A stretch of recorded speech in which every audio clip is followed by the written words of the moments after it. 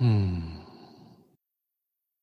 Hello, namaste, and welcome everybody. And welcome to Living from the Heart. If this is your first session with me, I begin each session with a poem of my own, followed by a 30-minute Dharma talk. And then we close out each session with a nice 15-minute meditation. And today's poem is called Energy, Matter, and Flow. Without the sun, the mountains and the rivers, all conspiring together, you simply would not be. Feel light not on you, but in you. Feel the wind not over you, but through you. Feel the earth's oceans beating through your veins. Feel an eternal springtime blossoming inside of you. And rest in life's endless embrace as it carries you in and beyond.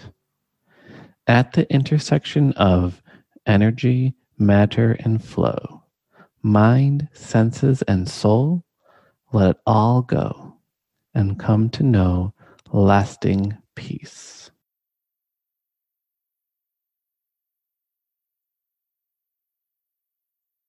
And today's theme is all about the importance of cultivating connection. And I wanted to begin our talk with a story. And the story starts with a shepherd walking along the hills with his sheep. A villager sees him and asks, "I've always been curious. How much do your sheep walk in one day?" And the shepherd replies, "Well, which ones? The black ones or the white ones?" "Well, the white ones," the villager says. "Oh, the white ones walk about 4 miles a day," says the shepherd. "And the black ones?" asks the villager. "Oh, they also walk about 4 miles a day." "I see," says the villager. "And how much do they eat?" The shepherd replies, "Which ones? The black ones or the white ones?" "Well, the black ones," the villager says. "Oh, the black ones eat about 4 pounds of grass a day," says the shepherd. "And the white one?" asks the villager. "Oh, they eat about 4 pounds a day too."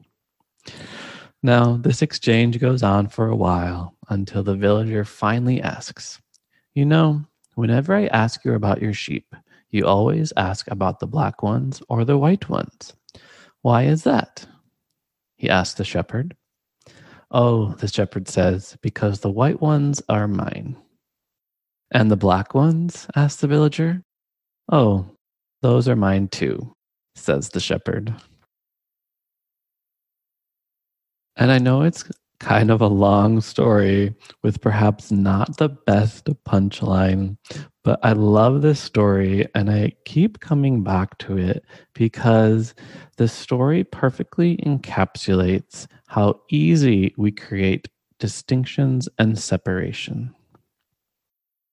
And oftentimes, the distinction and separation that we create between things, between peoples, between different phenomenon in this universe is totally arbitrary.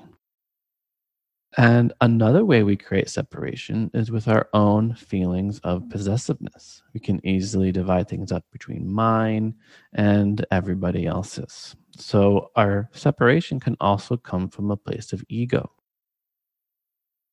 And if we are to cultivate connection in our lives, we first have to understand why there is so much disconnection and why separation is such a ubiquitous part of the human experience.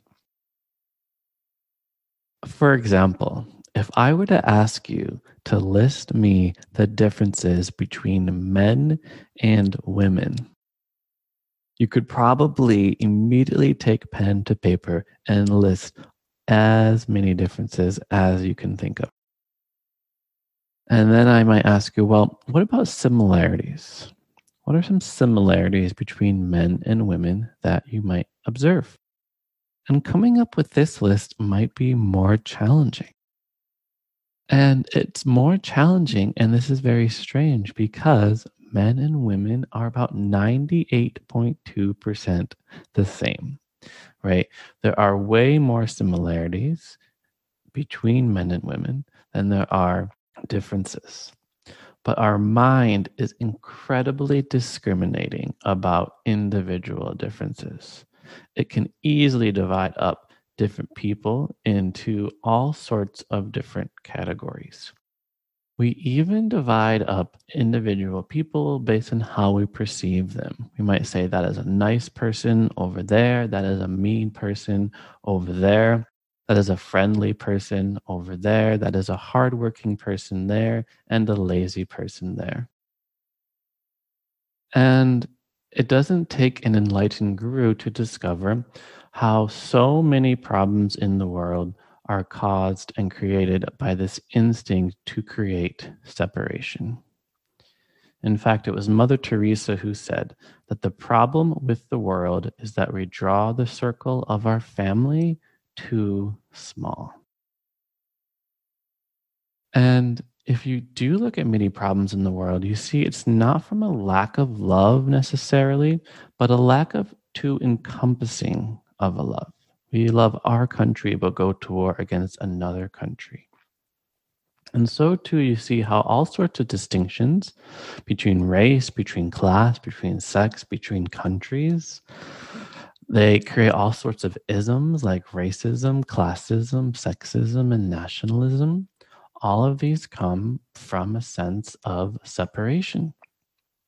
And anytime you create a group of people that you refer to as us, you are thereby creating another group of people that is now them. And all sorts of conflict can happen in any distinction between us and between them. And many of the problems that we're facing in humanity right now, that we're facing as a world and as a culture, do indeed require a feeling of connection with each other, do require a feeling of universal responsibility. If we are to solve climate change, we have to join together as one human species on one planet.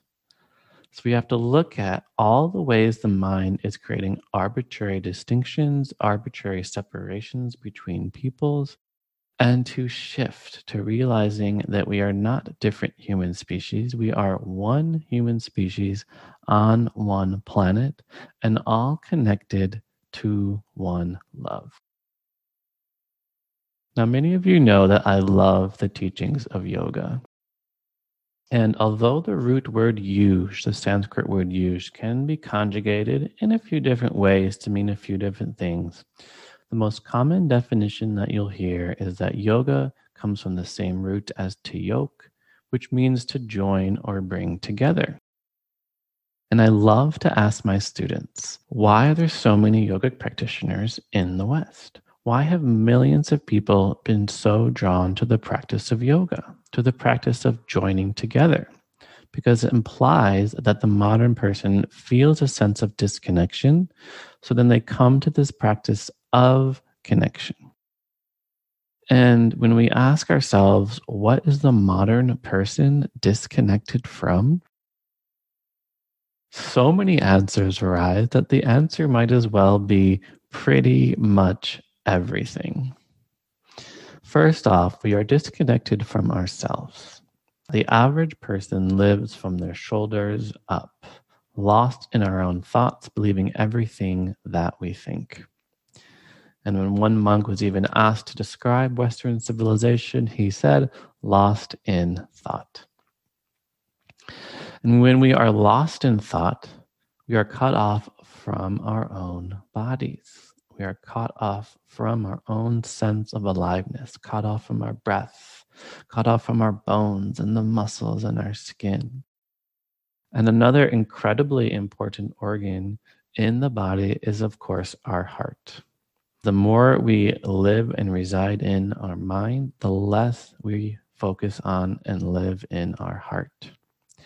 And many people, too, are even disconnected from their own purpose. Many people in the world are not living their purpose, the unique reason they were put here on this earth. So we are disconnected from ourselves. We're also disconnected from each other. We are living in what many people describe as the paradox of loneliness. And the paradox of loneliness looks at how, in theory, we should be feeling more connected than ever before. We have all sorts of technology that connects us to all sorts of people in the world. And we can even use our trains and cars and planes to go anywhere in the world and to experience and to connect with more and more people. But despite the fact that in theory, we're more connected than ever before, in reality and in our real subjective experience, people are more lonely than ever. And if you even look at each subsequent generation from 100 years ago, is the next following generation is less social, engages in person to person contact less, and experiences more loneliness. And when you look at how our society is structured, this shouldn't be too surprising. One of the first things that has dissolved in the past 100 years is our extended family structures. So no longer do grandparents live with the parents, which live with the grandchildren. By and large, modern folks growing up today are expected to leave the house, go to college, and then be on their own. So the average household size has absolutely decreased over the past few decades. And along with the dissolving of extended family structures, we also see the dissolving of communities. No longer are we living in one village with 120 closest of our friends. We live in isolated apartments in isolated buildings and no longer have those group gatherings where we see people and connect with other people. So we are disconnected from ourselves, we are disconnected from each other, and we are disconnected from the world around us, from the natural world, the world of rocks and rivers and trees and skies and clouds. And the modern human being spends more time in totally artificial environments than any generation before. We live in rooms which tend to be artificially lit by our light bulbs, artificially heated and cooled. We are no longer connected to the changing temperatures and the changing sunlight of our days and of our seasons. And very rarely do we even go out in nature. One study found that children were able to identify over 1,000 corporate logos and less than 10 leaves. In fact, many adults can probably identify a lot more corporate logos than they can leaves. You might see a BMW logo and a Mercedes logo, and it immediately brings to mind these car brands. But you see a maple leaf and a eucalyptus leaf, and you don't see any difference between them. We are disconnected from even where our food comes from. There's a huge difference between putting your fingers and hands into the earth, pulling out a root vegetable, holding it in your hand, and bringing it to your kitchen, than buying it from the grocery store. And we see this, of course, in the meat industry. The meat industry expends an extraordinary amount of effort so that the average consumer does not know what goes on in the meat processing plants. Because if they did, they would probably be a vegetarian for the rest of their life. And there's a huge difference between recognizing that a cow and a chicken and a fish are living, breathing animals that we are killing in order to provide sustenance for our own bodies, versus just a slab of meat that it comes in a package at the grocery store. So these are just a few examples of how disconnected we are in the modern world and how we need to intentionally take time out of our day to cultivate connection. And there's a huge ship we need to steer in order to come back to connection. There are many teachers who say that your entire spiritual journey, which can take many lifetimes, many deaths and rebirths through the process of karma and reincarnation, just to finish, just to complete the spiritual journey from the head to the heart. So it takes time, but it is worth it. And to me, we can cultivate connection through the body, through the heart, and through the mind. And one of the most beautiful transformations that happens in our own experience is when we connect to our bodies again. When we stop living from the shoulders up and live from the toes to the top of the head. And the reason this is because our body is what connects us to the world around us. Our body is residing right now in the present moment. By coming into our bodies, we come into the present moment.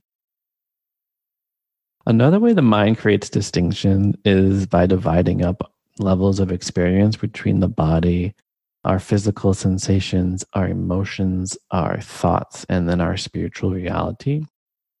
And again, these are arbitrary distinctions. Everything is connected. But to me, the most important distinction around if you're going to divide up the human experience between physical sensations, emotional, and mental is that only one of those takes in input and connects with the external world. Is our emotions are on the inside, our thoughts are on the inside, but our body is the gateway. We are taking in sensations through the skin in the sense of touch, through the nose in the sense of smell, through the ears in the sense of hearing. So by coming into the body, we are opening that gate even further between who we think we are and the world around us.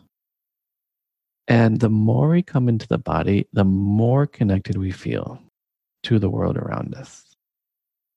And the naturalist John Muir put it this way: the sun shines not on us, but in us. The rivers flow not past, but through us, thrilling, tingling, vibrating every cell and fiber of the substance of our bodies, making them glide and sing. And indeed, when we feel into our bodies, we become alive. We feel how the water that we drink is flowing through us. We feel that the heart that is beating is flowing blood throughout our body. And the poet Mary Oliver put it this way: every day I see or hear something that more or less kills me with delight, that leaves me like a needle in the haystack of light. It is what I was born for, to look, to listen, to lose myself inside this soft world, to instruct myself over and over in joy and acclamation. Nor am I talking about the exceptional, the fearful, the dreadful, the very extravagant, but the ordinary, the common, the very drab, the daily presentations. Oh, good scholar, I say to myself, how can you help but grow wise with such teachings as these? The untrimmable light of the world, the ocean's shine, the prayers that are made out of grass. So meditation is one way to connect through the body, through breath-centered meditation. Yoga is a wonderful way to connect to the body through the movement practice of asana.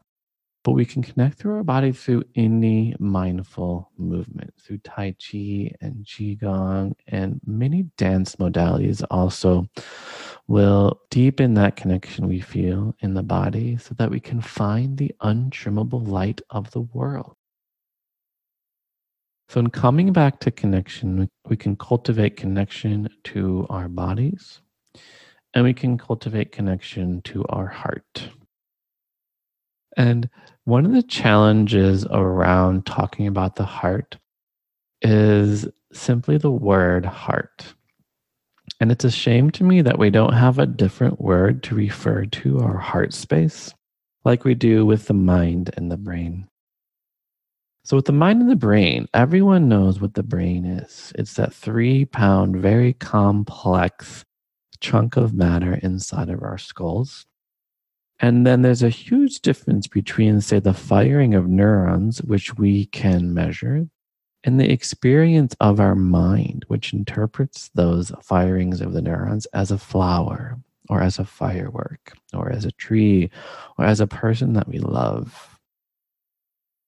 So, in the same way that the brain is our neurons, but the mind is someone that we love, so too the heart is that organ in our body that pumps our blood. But when we use the term heart, we're referring to the core of our being. We're referring to that place inside of us that is the source of our love. That is that layer on top of our physical experience of a beating heart that includes our love and our truth and our wisdom and our sense of being in this world. Alfred Lamott put it this way in his poem, Gentle. A gentle world begins in the way you touch your heart. Be soft with the light inside you. Caress your body with this breath. God is nothing else but the place where the sun comes up in your chest. You are the glimmering destination. You are the golden honey dabbed on the bread of the ordinary. Whatever is perfect, whatever is heavenly, begins right here.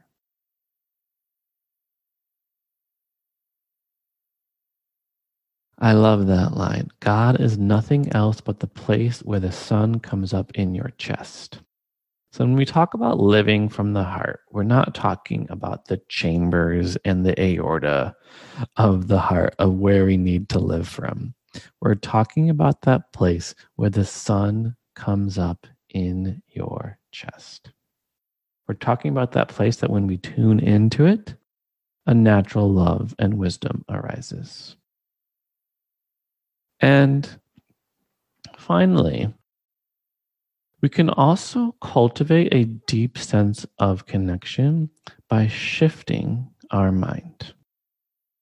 Because when we do talk about any sense of separation, any sense of disconnection, all of these are arbitrary distinctions created in the mind.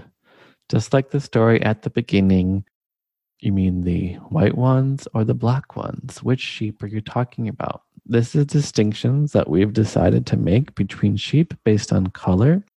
But in the real world, everything is connected. And again, it was John Weir, the naturalist, who said, when we try to pick out anything in this world by itself, we find it is hitched to everything in the universe. In the same way, you might say we have body, heart, and mind. These are all connected. You will not see a heart without a body. You will not see a mind without a body. So part of our cultivating connection practice is to take on the perspective that everything is connected, that everything is dependent on everything else. So if you ask a person what the average person needs to survive, they'll tend to focus on things like food and water. But we depend on so much more for our existence. Obviously, we need the air around us. We also need gravity. We also need each other. We are social beings, and fundamental to our health and wellness is a strong feeling of social connection with other human beings. So there's different ways to think about and verbalize this feeling of interconnectedness. I'm a big fan of Thich Nhat Hanh's word interbeing. We are all interbeing with one another. And Thich Nhat Hanh will even hold up a piece of paper in his lectures, and he'll ask the audience, do you see a cloud in this piece of paper? And it's just a blank piece of paper. So the audience is quite confused. And he says, well, this paper would not exist if it did not come from a tree. A tree cannot exist without the sun, the earth, and the rain to nourish the earth. And rain cannot exist without the cloud. So too, a poet can see the cloud inside the paper. Because without clouds, you cannot have paper. And we can take this understanding and extrapolate it to everything else in the universe. We can see stars within ourselves. The iron in your blood and the calcium in your teeth was created in a star billions of years ago. And now this forms our body. So, part of shifting our mind, cultivating connection in our minds, means seeing the web of relationships that we all exist in. And when I say web of relationships, it's easy to kind of think about person A is over here and they're connected to person B. But it's important to take the web of relationships even further with a concept that is known as Indra's web. And Indra's web is a concept known in both Vedic and Buddhist philosophy. And it's sometimes called Indra's net, which involves a web of connection where each point is a pure jewel. And within this three-dimensional web, where each point is a jewel, each jewel is able to reflect every other point in the web. So not only is everything connected, not only is my well being dependent on your well being, not only is my existence dependent on the clouds and dependent on the earth to provide me with the oxygen and the food and the water for my own sustenance, but so too I am a reflection of the earth, just as the earth is a reflection of me. Another way of putting this is that we are everyone we have ever known and everyone that has shaped us. And this is important for us to understand as human beings that other people help shape us and help shape us to be who the person that we are. Early on in our life, we needed somebody to be there to take care of us, to provide us with food and shelter and water. But we also, even right now, speak a language that somebody spoke to us. And so too, we have had countless teachers in our lives who have helped shape our physical, mental, emotional reality. So, Martin Buber, the Russian philosopher, also will say that all of life is meeting. All of life is interconnected in an interrelationship. And in that meeting, both people are changed. And so too, we as human beings in the Indra's net, in the infinitely jeweled web where every point is a reflection of everything else, so too who we are is shaped by the world. And then we in turn, of course, try our best to shape the world, and the world becomes its own reflection of us.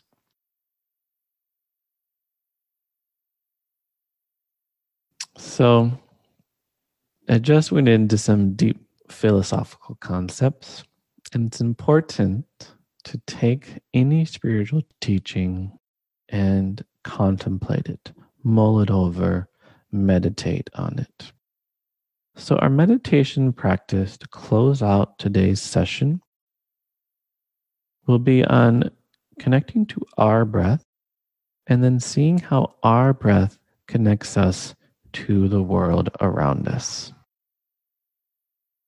And there's many ways to focus on the breath in meditation, and we'll explore a few of those ways. And one of the first things we need to do in order to meditate is to focus the mind, and the breath offers a really wonderful object of concentration to focus on.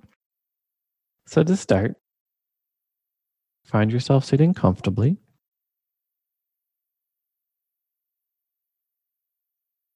Feel into your foundation.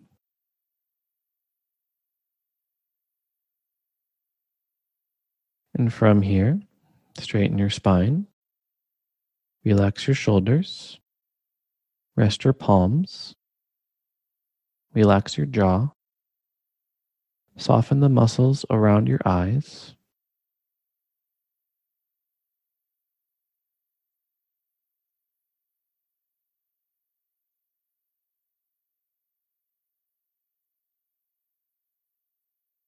And you can have your eyes closed or perhaps a little bit open, looking down. And to begin, let us ground our energy down, taking a deep inhale through the nose and empty your exhale through the mouth. Try that 2 more times. Inhale, nose, and exhale, mouth.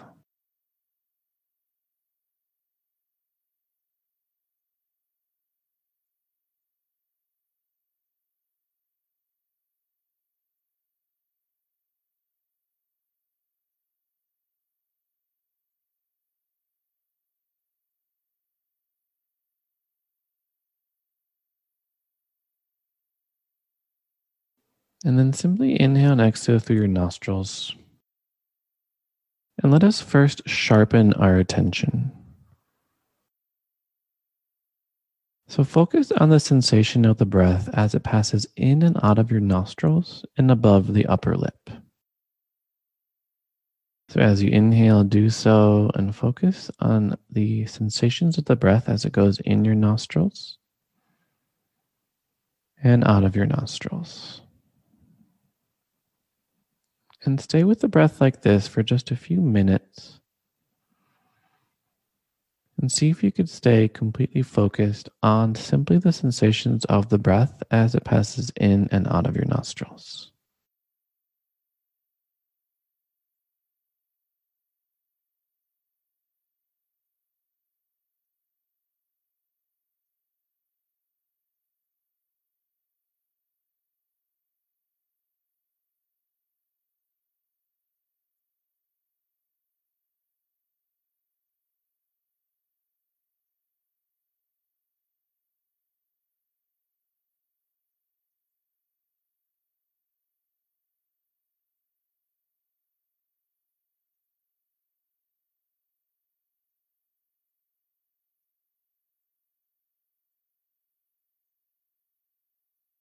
If your attention is wandered, without judgment, without reactivity, bring it back to the breath.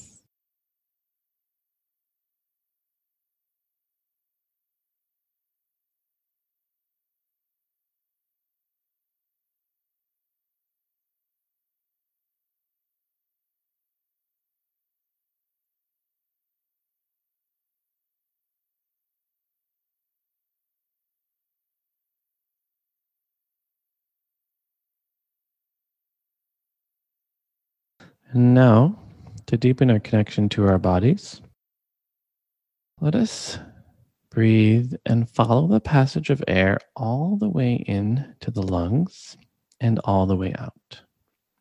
So as you inhale, feel the air pass across your upper lip, pass through the nostrils, enter into your nasal passages, pass down through the back of the throat, enter into the trachea, expand into 2 lungs, fill out all the way to the base of the lungs, and notice even how your belly expands on the inhale. And on the exhale, let your belly contract, let your lungs contract, and feel that same passage of air pass all the way out through your trachea, through the back of your throat, out through the nasal passages, past the nostrils, and past the upper lip. So follow that entire passage of air all the way in the nose, base of the lungs, down to the belly, and follow the passage of air back out.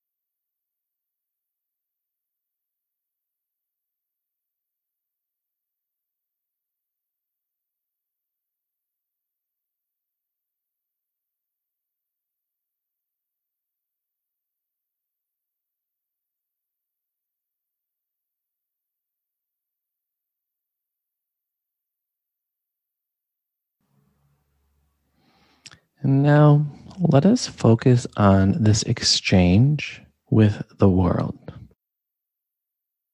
So notice the physiological process of breathing. We think of ourselves as breathing, but really we are allowing the world to breathe us. As you inhale, notice you actively expand your lungs and the air rushes into the space that you created.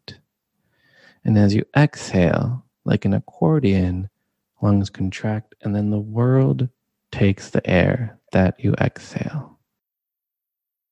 So as you inhale, make space and allow the world to breathe into you.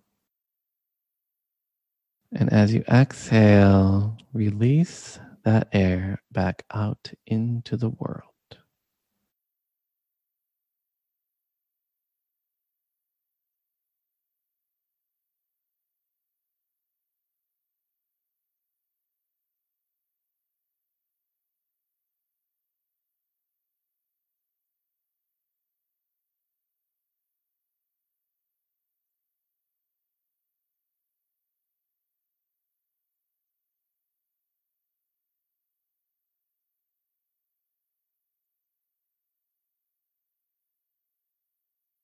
And as you continue to breathe and focus on the physiological process of breathing, notice too that when you inhale, you're taking in fresh oxygen.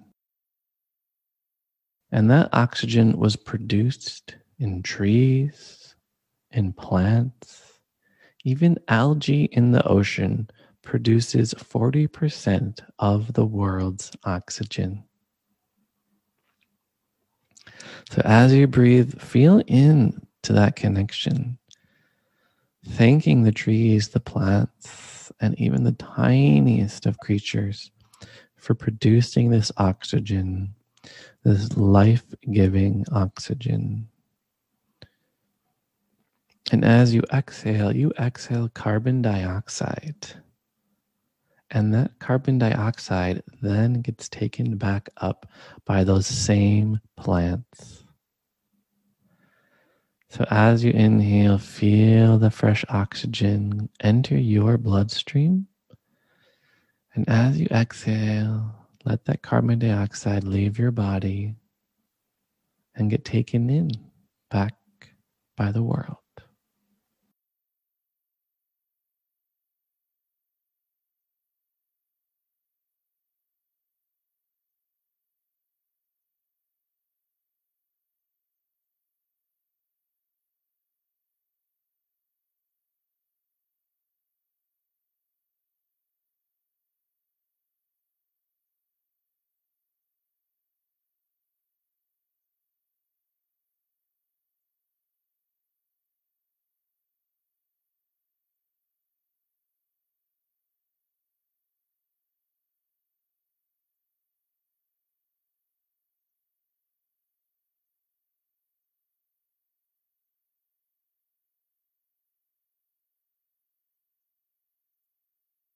And also recognize that you breathing takes energy.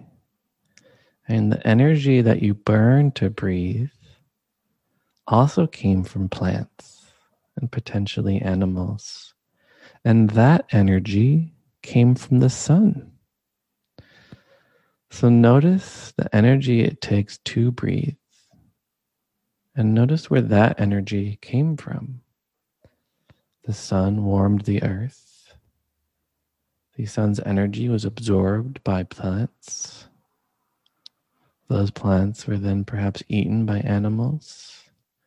If you're vegetarian, all of your energy came from those plants. And if you're not a vegetarian, then the animals consumed the plant energy, which came from the sun energy, which is now energy that you are using simply in order to breathe.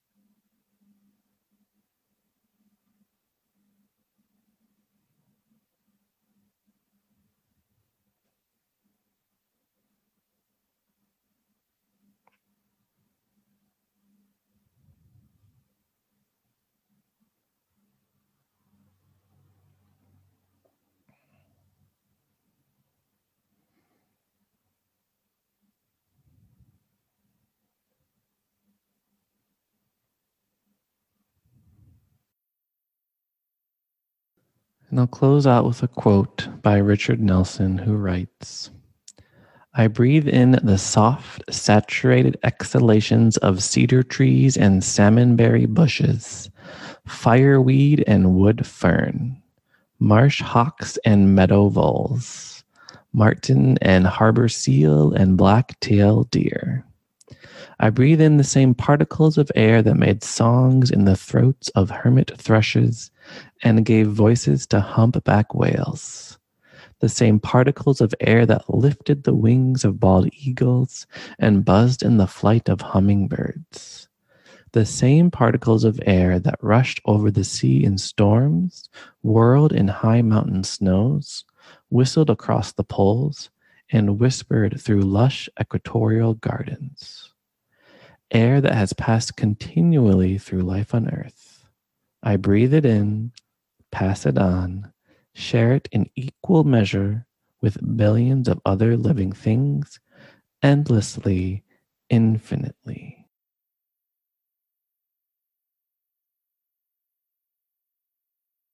Taking 2 last deep breaths, feeling that exchange with all things endlessly, infinitely, sharing this air, this life, this love, this earth with each other.